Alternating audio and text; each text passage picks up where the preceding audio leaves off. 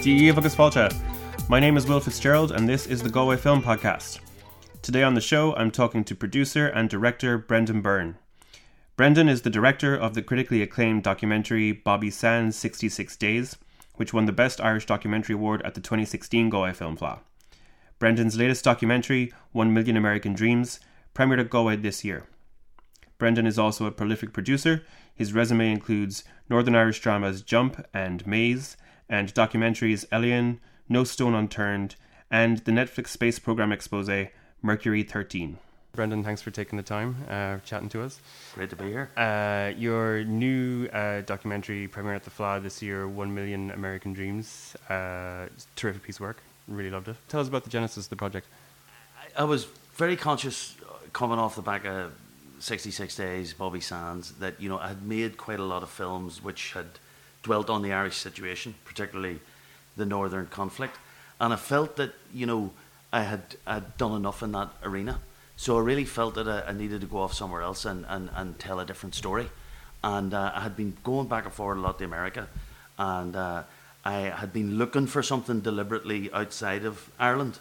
And a colleague sent me a small story about this place, and I realised very quickly it was a thing that had been covered many times, but as a small story. And I realised, well, wait a minute, there's 1 million people have been buried here over 150 years. There's a much bigger story here. And in some ways as well, it all connected back to the fact that when I first arrived in New York as a 17-year-old back in 1983, it was probably one of the most memorable experiences of my life. I'll never forget getting on the bus from JFK into downtown Manhattan, and the guy sitting beside me on the bus was a black T-shirt and a guitar case. I could have swore he was Bruce Springsteen. We went past a sort of basketball area in Queens. It was like straight out of a movie. So it was a very, very powerful experience, and I've been going back and forward in New York for 35 years. And then when I found this story, it felt to me that it was the way of telling the change of this great city and this great country that I'd witnessed across those 35 years. I arrived as someone full of promise, thinking that this was the biggest and best place in the world. But I learned to discover that whilst it's still the biggest and greatest place in the world, there's many secrets and there's much harshness and there's a lot of sorrow that lies at the heart of all those glaring, twinkling skyscrapers. And I felt I wanted to tell that story. Yeah, fair play. As I've gone through that journey just like 2 years ago, I moved over there, and then it was like, the bus journey, going through Brooklyn into Midtown Manhattan, and it's mad and overwhelming, and it's it is. It's unforgettable, and it's something you'll never forget. And it never ceases to get any more boring or anything. But now I just see America in many different ways, and obviously everybody's kind of looking at Trump's America and all the rest of it. And we don't mention Trump or don't see a Trump building once in the entire movie. But the more and more I work in New York and realise, even amongst the liberal artistic elite there, that there's a harshness, there's a coarseness, there's a real kind of survival of the fittest. But I think in some ways it lacks a bit of compassion now. And it's not a very warm and friendly place anymore. There's laughs, but they're laughs at an expense. They're professional laughs, and I just feel that there's something lost now, and there's something of a bankruptcy about America now, which in some ways the film is about loss, and it's about how these families experience loss in their personal lives. But for me, it's about how America has lost something as well in this kind of rush for the American dream, and of course our film is really about those lives who were crushed under the weight of that rush. Yeah, it's literally lost people, which is amazing. Like you said, you don't mention Trump or go out of the way to point out any obvious allegories, but it's there if you're looking for it. I hope so. And I mean, there's something of I was encouraged by others at one point to have a story to see if there should be an Irish story in it, and we did find a story, but it felt like another story that we'd already done in the film. So I think the spinal story of the Cuban woman whose father had to leave Cuba 35 years ago to make a better life for them. They didn't realise when he left that they would never see him again, and yet he sent money home every month for all of those 30 years. Until he himself became ill. So really to have the the benefit of sharing some time with them and following them on their journey from Havana to New York so that she could stand on the ground where her father's remains lay, and for her to be able to reclaim those remains and have them cremated and to bring him back and share with the rest of her family and spread his ashes in the Malecon is in some ways a release for all of our characters in the film, seen primarily obviously through her specific narrative journey, but it's something of a release in an otherwise kind of relentlessly, I suppose, dark film. But for me, I suppose it's a film about 1 million lost souls, and particularly through the stories of these 4 families, it's really a film more about life than it is about death, because these people who are fighting to survive and fighting to reclaim the narratives of their lost loved ones is really a kind of guiding strength for all of us who hopefully don't have such hardships put in our way, and can gain some kind of inspiration and strength for these people and seeing how they have overcome some of the most difficult things one could imagine. Yeah. And was there like a bit of a relief in that when you talked about how should we put an Irish story in this, and actually realizing like, no, like, is there something of a relief when you kind of go, actually, yeah, it's actually not on me to always be telling an Irish story, or, you know? Very much so, very much so. And I suppose in a way as well, I was thinking that, you know, it's even better because in immigration, as I suppose we in the Cuban story, I mean, all our stories are in there, all our Irish stories are there. We didn't have to paint it, you know, with the green, white and orange flag. And this way we've painted it in a Cuban flag, but the immigration story to America is truly universal. So I think we feel that. I suppose as well, the film, again, indirectly is looking at issues such as race through our other key contributor, Herbert Sweat, an American Vietnam veteran. He was fantastic. Yeah. I love him, and he just sort of comes to life and obviously talks to what is an enduring challenge in American life. I've just finished reading a kind of big, weighty American book called Common Ground, which was essentially a book set in Boston about the busing crisis. But it takes about 200 pages to get there, and it charts the stories of 3 families through American history and how they all come to live in Boston at a particular time. But reading that book and seeing how one of the families is Irish and their journey to America, and then one of them is a black family that's travelled out of slavery, and to see how America's been fighting with this kind of trying to come to terms with racial or find racial harmony, you know, from slavery, and to see them still fighting it today. So Herbert Sweat was really important in that respect, and of course there's a Puerto Rican woman in it too, and they're in many ways are the most saddest immigrant story, because the Puerto Ricans are genuine American citizens. Yeah, they have always feel at a distance. They always feel at a distance, and so they are even more lost. So even as American citizens living in the sticks in New York, they feel further away than anyone, and without an identity more than others. So I think we were very lucky, or we worked hard to find them, but to find the threads and 4 stories that all spoke to a different part of what is, you know, kind of at the contemporary pulse of modern America.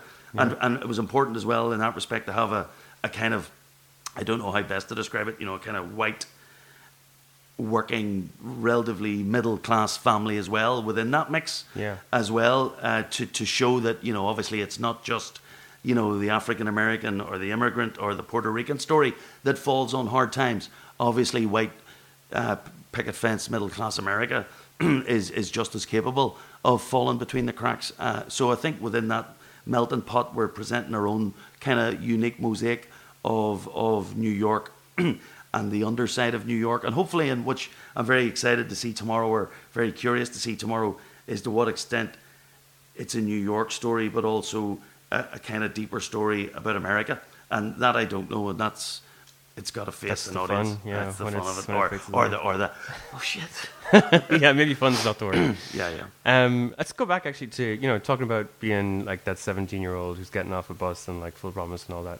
Like maybe like talk about your journey toward like becoming a filmmaker. Like, I mean, you've worked kind of all over and for so many different people, like Channel 4, Channel 4 worked with John T. RTE, Davis everyone. for many years. And Oh, wow. did his Amazing, early yeah. films. I worked on Dust on the Bible and Power on the Blood as a young kind of production assistant, and then produced a couple of his films, The Uncle Jack. And I loved that film. worked on Hobo, rode the freight trains across America with John when I was just 3 years started in the business, and that gave me a real kind of insight into filmmaking. And I love John; he's been a friend for a long time, so that was great. And then after 4 years of working for DBA, which was then the only kind of independent film company in the north of Ireland, David Barker Associates, I got my chance to make a film. It was on my doorstep. I'd played for a Gaelic football team all my life, and as a 25-year-old, I was looking at a newspaper story one day, and I realised how many people from our own Gaelic football team had been killed as a result of the Troubles. Some had taken life, and others had their life taken. And I realised, my God, sure, the best story of all is one that I've been part of. Yeah. So it was actually Rod Stoneman, who was at Channel 4 at the time, and no then way. came to Okay. the Irish Film Board and is now at the university here. He used to lecture me in Houston, yeah. Well, there you go. Well, you can ask Rod Stoneman about it. It's a film called The Kick'ems, Will do. which was my very first film. And it was a story about this Gaelic football team. And I suppose it was done in 1992, which was just 2 years before the first IRA ceasefire and 6 years before the Good Friday Agreement. So then a film about a Gaelic football team was genuinely a kind of a film about second-class citizenship in then Northern Ireland. And again, it wasn't very overt. I mean, obviously, it was describing second-class citizenship through sort of cultural means, but in that respect, it was even more powerful because it wasn't a polemic in any shape or form. And so that was my first start, and I was very lucky. Actually, it was a co-production with Rossellini and Associates of Rome. So I got to work with Roberto Rossellini's son. He was the producer of that film, and it was edited on Super 16 in a old style cutting room in Rome. Wow. So that was a great education because it was my first film. I kind of didn't really know what I was doing, but I knew the story I was telling, Yeah. and I had very experienced people around me. So that sort of got me started, and then I've always really produced and directed my own films since, and I've flirted with drama. I've made a couple of movies. I produced Jump for Kieran J. Walsh. I obviously produced Maze last year as well, which played here on Saturday night last year with Jane Doolan and Stephen Burke. But I suppose documentaries are my first love, and that's where I grew up. And I think, obviously, 66 Days, a couple of years ago here, I'd spent a long time making high-end TV documentaries. And then when I was looking back at that time, about 5 years ago, going, I've made a lot of great TV documentaries. I wish I'd spent the last 10 years looking a bit further afield and being a bit more ambitious. Yeah. And then I thought to myself, well, look, I'll start now. Yeah. It's never too late. Bobby so Sands did feel like a breakthrough, and or like a watershed. I think it film, definitely was. you know? I remember it well. I was my wife and her brothers and sisters and her father that just recently lost their mother and had gone to New York, and I was left holding the baby. Let's say a big baby she was too, and a few others. So I was kind of wandering around the house and was going, nobody's done a film about Bobby Sands. Now, I knew Hunger film. I loved Hunger. Yeah. And but I thought, well, that was a very kind of cool film. It was very artistic, but I was very keen to kind of put the context around that. Mm-hmm. And I felt that film wasn't interested in that. It was interested in other things and was all the stronger for it. But I thought, well, my God, this is the iconic figure. Let's make a film about him. So immediately I started thinking, oh my God, somebody else must have thought about this. But no, so I started that, and we immediately knew from the beginning where we're going to make that a feature doc, and I knew it had the legs to be a feature doc. It was really just how to structure it, and then obviously, it was kind of obvious in one way that, if we structured it around the 66 days format, hate that word, but that would give us an absolutely perfect mechanism to be able to go back into history and come back into the contemporary timeline and go out and explore other cultural references that were important. So yes, it did very well. It was well received all around the world, and it was fantastic. And again, it was me really re-exploring something that had happened to me as a 17-year-old, as a 15-year-old schoolboy, going to school, and every day on the way home, I used to see the ratting outside the bus because I had a pretty long journey from West Belfast back to North Belfast. And I remember those events vividly, but as a 15-year-old, I couldn't fully process them. So 66 Days was about going back into re-examining that period, knowing that that was kind of essentially the most important period in Irish history in the second part of the 20th century. So was to tell that story of not just Bobby Sands, but the times that he lived in and died in, as a way of telling a bigger story about the Irish conflict. So no, it's been a great experience. Yeah, and so you followed that up with another doc. Like, what do you think of? You think the documentary marketplace is a healthy place to be right now, or is it more of these are passion projects? No, I think it's good. I mean, as I said, I wanted to go and start doing different stories. I mean, although with the exception, I have gone back and told one more story in the short film that I'm showing at Galway this year, Hear My Voice, based on the Colin Davidson exhibition of Painting Silent Testimony. But in general, I think the documentary world is very strong, but I think you have to, unfortunately, most of the money now is in America. So I'd be trying to encourage the more ambitious and the more talented of the Irish filmmaking community to start getting on a plane and trying to knock those doors to get the bigger budgets to tell the bigger stories. I think we're locked into a bit of a scene here whereby, you know, if you can cobble some money from the film board and a bit of Section 481, you can make a film for €250,000. Yeah. But that can only get you so far. You know, for bigger, ambitious works, my next film is hopefully going to be about Joni Mitchell. I've been to LA to meet Joni Mitchell, who's now she's a bit of a shadow of her former self and isn't the well woman that she once was, but nonetheless, she's still alive and kicking and still has a quiet power. You know, we couldn't make that film for €250,000. Unfortunately, there's a great film that's not shown here this year because, I don't know, but The Lonely Battle of Thomas Reid, I think it's too close to the release. Yeah, we tried. And I didn't want to tell them. I was going to say, look, guys, you should show it in Galway. But I was only getting to know them. Brilliant film. Totally love those guys. I mean, they've got a real future ahead of them. We're hopefully going to be doing their next film. And we're trying to introduce them to kind of sort of big American financiers so that their next creative vision can be supported by the level of budget that is needed to catapult those guys onto the next stage. So the market is strong. There's never been a stronger appetite for quality documentaries. The curators of those documentaries are increasingly beginning to finesse and focus what those stories are they're looking for. There's only a small number of Irish stories that can genuinely leapfrog to become international stories. We're awash with great stories. We're great storytellers ourselves, but we can't just tell stories about ourselves to ourselves. So the challenge is to find those stories that resonate internationally and abroad, and also the challenge is for Irish filmmakers to find other narratives beyond their shores to demonstrate their filmmaking chops internationally.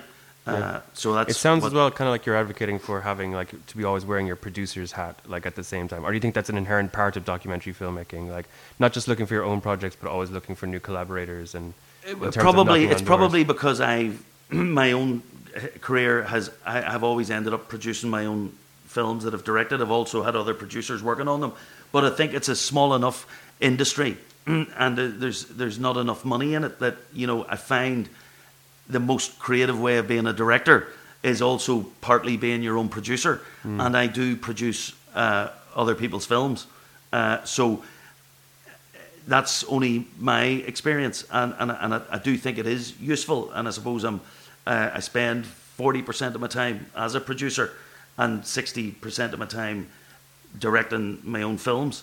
So it's a balance that works for me, and I think that some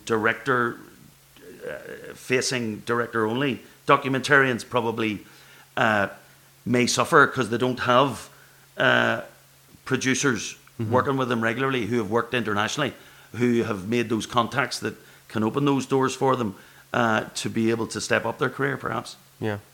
Let's talk more actually about Hear My Voice, since you mentioned it. It's really, really beautiful film. And I have to say, when we sat down to watch it in Belfast, I was a bit, I had some trepidation in terms of, art documentaries can be a hard one to, get right.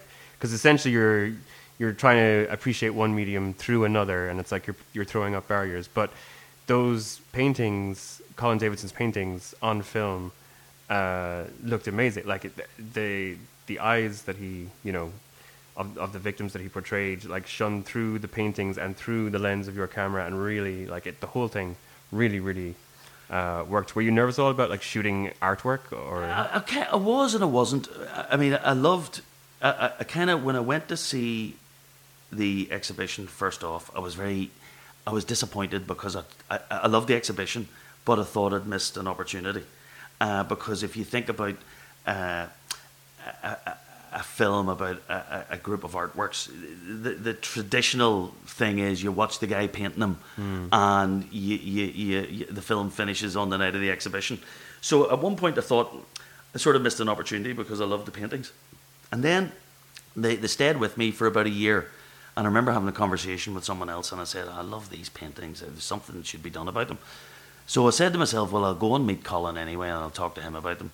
So I sat down with him. He was obviously very protective of his work, and knew himself that as soon as someone would use another art form to explore what he had already explored, he was beginning to share his baby. But when we got talking and quickly realised that, it was obviously the paintings, it was kind of obvious it was the paintings, not the process of painting them in the first place, that were important, and that the paintings still existed. Then I thought, well, of course, let's make a film. Now, obviously we had to get them out of storage. And then we also realised that the limitation of making films about paintings is that often they're only hung in traditional galleries, and they're hung in on a wall beside each other, and a camera can't go through that wall. It just has to stand in front of them, and you can see the dead hand of the art show, or with no disrespect to any of these programs, The View, or any of those arts programs that you see that are following a story of a group of paintings. They're so predictable. The artist walks up and down, you see a few shots of him looking at his artworks, and you go, right, okay, how many times have I seen this? And then he starts talking about the process of the painting. And whilst I myself like those kinds of films, they're so predictable. So I kind of knew we'd have to rip all that up and start again. I also knew that it'd have to be a short film, that it couldn't be a 90-minute film. It was not a feature doc, because that visual, not conceit, but that visual power would not sustain through 90 minutes. So I think the brave decision was to make it a short film. But then, of course, there was challenges because you couldn't make it on a shoestring. So we needed to persuade people to give us a proper budget so that we could really, really, really make something cinematic with these paintings. So the final piece of the jigsaw was that Colin and I both knew of this building, which was a disused ironworks in Belfast city centre. I knew of it because I'd filmed something quite simple in there before. He knew of it because he was a previous chair of the Royal Ulster Academy, which had bought the building. And we thought, well, look, let's hang the paintings in this old building, because there's a great depth of field. The camera could be behind the paintings. And in many ways, hung in this building, the paintings themselves would be like literally the lost ghosts of the lost loved ones of the people featured in the paintings. So they would almost have a ghost-like quality that would kind of resonate with the dead people whose loss they were suffering. And in many ways, actually, we'd filmed other material with each of the contributors. I'd also decided I was only doing audio interviews. I wasn't going to have in-vision interviews with these people, because I didn't want the image of them with their painting competing in any way. And it was really all focused about the paintings. And I remember my cinematographer, Richard Kendrick, who's a great guy, when we were filming some of the more bitty stuff of the individuals, as you're putting the film together, he was kind of saying, look, listen, this stuff's not, it's okay, but it's TV. And I says, I know, Richard, but it'll probably turn out that we'll maybe just use the exhibition when we hang it. So that came to pass. So all our efforts went on hanging this exhibition in this disused warehouse with all the attendant issues there were. we were going to black it out. We decided not to. Anyway, as soon as the painting started to go up in there, we realised, wow, this is going to be something else. And it also gave us that great flexibility where we could bring cranes in, and we own this space in a way that you can't do if you were bringing equipment into the National Gallery. So we focused everything around a 3-day shoot in this building, perfectly choreographed and designed in a way that would film everything from every corner. And then really, once we had all that beautiful visual sort of tapestry, it was about how to sort of complement that. So I'd loved the music of Byrne. Mm-hmm. He had composed a piece of music which was for people who were lost in the industry. You know that sequence in the Oscars or the IFTAs were for people who had lost their lives during the previous year. Yeah. He had written a piece of music called Tales from the Walled City in actually memory of his own father's death.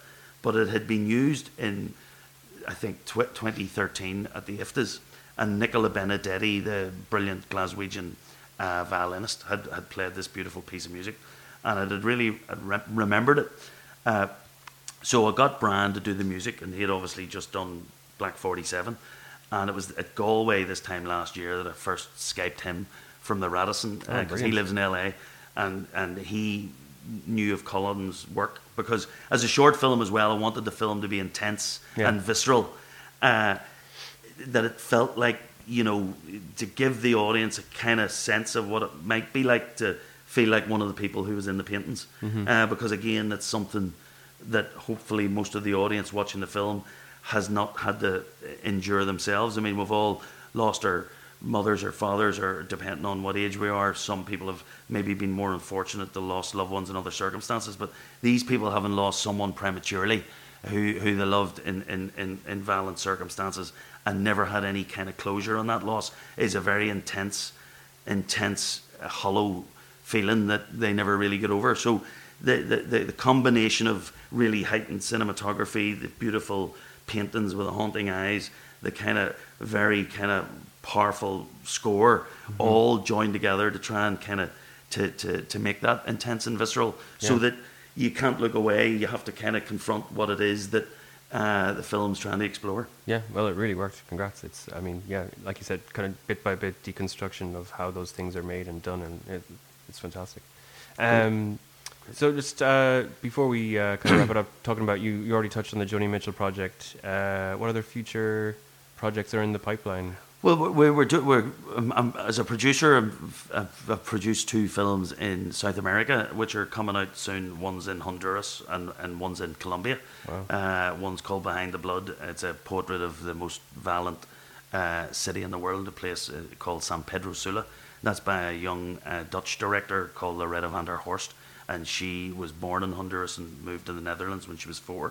So hopefully that will premiere at IDFA here, and we've just backed a young Irish director who's making a film in Colombia about the biggest kind of atrocity that happened in Colombia, as a way of trying to kind of tell the history of the Colombian peace process and the Colombian conflict through the story of this one massacre, and how this person's family, he lost 30 family members, and this person then subsequently went on to be one of the people who won the Nobel Peace Prize alongside the Colombian president. So we've produced those 2 films. We've just had a film that's been on Netflix that I produced as well, called Mercury 13, which is our first film for things about that. For Netflix. So that's been good. And as I say, I'm concentrating on the Joni Mitchell film, and I may be making a film about Michael Flatley as well. It's for 25 years after Riverdance. And listen, before we go, so you're currently working on those, and then what are you like when you're not like producing, directing? If you're sitting down at night to watch like Netflix or whatever, like what do you like? You sit down and watch documentaries? Do you watch trash television to take your mind? Like, what's your? To be honest, I watch 2 things. I obviously love watching movies. But I do watch documentaries. I do try and keep up in touch with what's kind of zeitgeisty at the minute. I'm starting to watch this thing on Netflix called Wild Country. Wild Country. About this massive cult, which is it's good. It's interesting. I'd never ever heard of this. It's mad. I find the storytelling a bit slow. I think this kind of long form storytelling only works for. Well, listen, if they did it in 4 hours, it would have been a punchier watch. They've done it in 6. I don't think Making a Murderer suffered from that, although it got a bit voyeuristic for me. So I like to watch what's in vogue in our world. And then I'm a bit of a bore. I'm into sort of news. I love watching Newsnight, prime time. I'm a bit of a current affairs buff. That's the kind of stuff that I kind of watch, but I'm glad I don't have to make. And then, when I go to the movies, I tend to watch. I suppose the thing about me is I love fun, I love crack, but I'm drawn to more sort of somber. We call ourselves jokingly in the office that we're the masters of misery. We tend to tackle difficult, hard, evocative, elegiac, important, heartwarming stories. I want to move people. I want to be moved when I'm watching a piece of art. That's why I do what I do. I love comedy, but I'm never going to make it. So essentially, I want to move people and be moved, and that's what my favourite things to do as both a maker and a partaker and an audience member. Brilliant. Right. Well, I think it's a perfect place to leave it there. Thanks very much, Brendan Byrne. Thank you, Will. Cheers. Folks, that's our show for today. In the time since we recorded this interview, the homes and offices of 2 of the producers of the documentary No Stone Unturned were raided by Northern Irish police officers. The raids were widely condemned by journalists and other documentarians, including the film's director Alex Gibney, as an attack on the freedom of the press and as further evidence of collusion by the British government in the Loughlin Island massacre, as described in the film. I'll include a link in the show notes to a news item about the arrests, and I also highly recommend checking out the documentary No Stone Unturned. You can find other films of Brendan's on Netflix, including Maze, Bobby Sands' 66 Days, and Mercury 13. And keep an eye out for 1 Million American Dreams and Hear My Voice, which have only just started their global festival run. If you have any short follow-up questions for Brendan, he is on Twitter at Brendan J. Byrne. You can find our show at Galway Film. The Galway Film Podcast is produced by Grease On Demand Skillnet Training. If you enjoy the show, consider leaving us a review on iTunes. Consider also subscribing so as not to miss future episodes. I'll be back next week with another new episode. Until then, I'm Will Fitzgerald. Slán go fóill.